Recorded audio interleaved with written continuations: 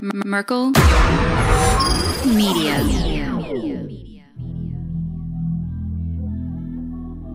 This was all circulating around the base that a giant had been killed, but no one was supposed to talk about it.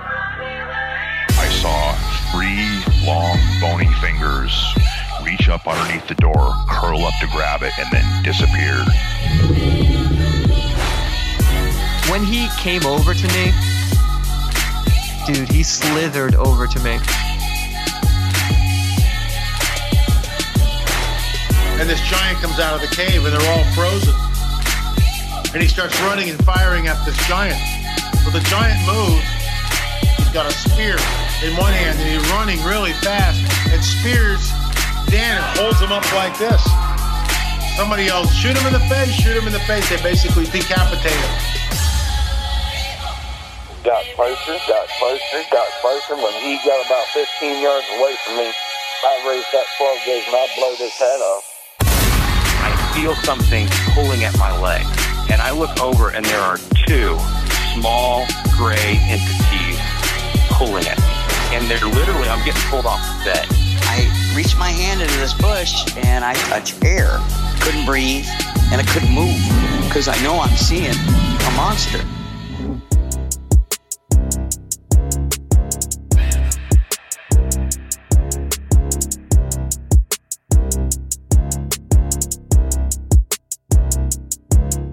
Yeah.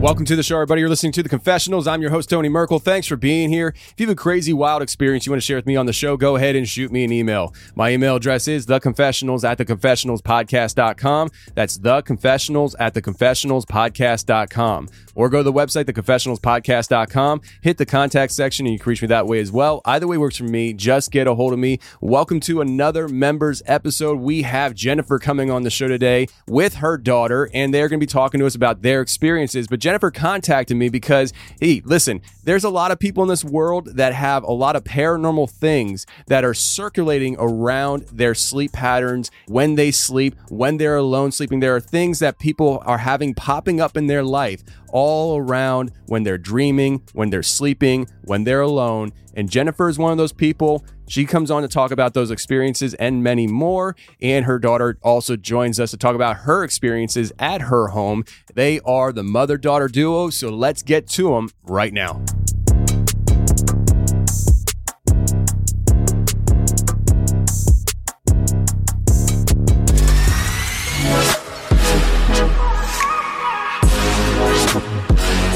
All right, today we got Jennifer and Jaslyn. How are you ladies doing? Doing good. Great. How are you? Doing well. So, Jennifer, you are the mother of Jaslyn. Jaslyn, you got experiences. Your mom has experiences, and we're going to talk about today. Thank you for being here, and y'all are great. So, you guys are from Texas, and I said yous, and you're like, it's y'all down here. So, listen. We're going to start off with Jennifer. Jennifer, you contacted me about these weird sleep experiences you've been having between the sleep paralysis, then the dreams, and the reality that how they feel. Like I got the sense in the email that they seemed like they felt pretty real, and it's one of those things with sleeping that, and I've said this recently on the show several times, that I'm trying to put my viewpoint out there as far as like how my mind has changed a lot since I've been podcasting. But when it comes to dreams, I mean, I don't know what to make of it. I'm not the sleep doctor, but I'm much more interested in the aspect of what are dreams, what makes up dreams now than I was when I first started podcasting. And it's one of those things where I think there's a lot of things that attributed to that. But one of the things that did was the idea of a simulation, this idea that parallel universes. When I start hearing like actual scientists talking about how they dabble in parallel universes. I'm thinking, okay, what does that mean? Can we reach into parallel universes?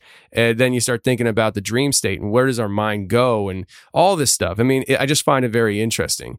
And so when somebody contacts me about these bizarre experiences with their dreams and stuff, I'm finding it a lot more interesting these days than I used to. So hopefully that's to the benefit of the listener, but they will decide. So it's Jennifer, let's start off with you. These sleep experiences that you were having, are they still continuing, by the way? I had something happen this week, but before that, it's been a couple months. Okay, but these are all kind of more recent new developments in your life. It's not something you've been dealing with your whole life? No. Okay. But I did I've already had this interview in a dream. I had the entire interview happen in a dream. I don't know why. Was I wearing this shirt? You were, yeah, probably not that one, but it was gray. Okay, so what's interesting about this is cool. What's interesting about this was I sat down and I sent you the Zoom link. And before you guys connected, I got up, walked over to the other side of the office here and changed my shirt from a gray shirt to this shirt. And just because I think I might have wore that shirt in an interview last night, to be honest with you. So I was like, I should probably change my shirt. So, but yeah, I mean, it was great. That's cool. Listen, this is cool. I mean, all right, so let's just get into it. All right. Okay. And I'll pick your brain as we go. Cause what you just said to me just threw me a curveball. I'm like, oh, we could just talk about this all day. Like what was the placement of the dream, but let's start. How did this all stuff happen for you? I mean, okay. I know in the email you mentioned about your husband being a truck driver. I didn't know if that was the genesis of everything, but just kind of walk us into what happened and some of these experiences you started having and when. Okay, so I know that you say that you don't dream or you don't remember your dreams, but I've had weird dreams probably my whole life, and I remember a lot of my dreams, but this whole sleep paralysis and weird dreams started after my husband became a truck driver.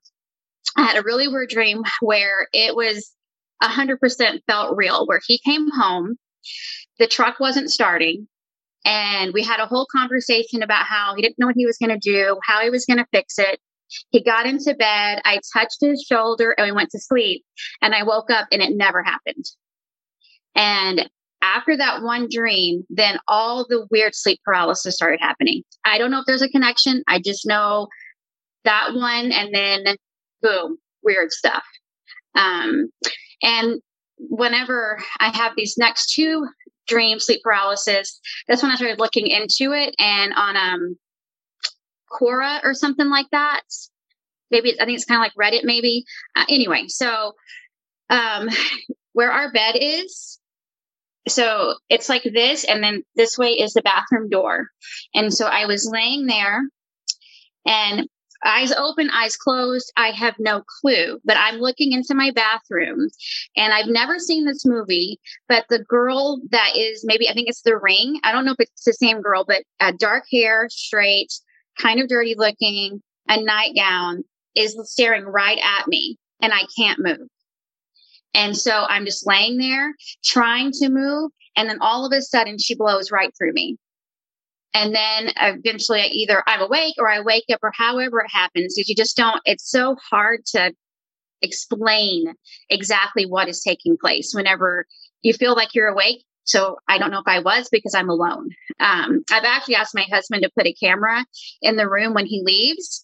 And so when I do have these things, I can see what I'm actually doing. But we haven't done that yet. And then I had, again, am I awake or am I asleep? There was the man in the corner. So this time, so my bed's here, the bathroom's here. So way over here at the foot in the corner of the room was a man, the hat man, a man. He was wearing the hat, standing and staring at me. Well, I don't know if he was staring at me because there were no eyeballs, but, and I can't move. And then all of a sudden I can move. So those two were my first ones into the world of sleep paralysis. And then I have them. So this week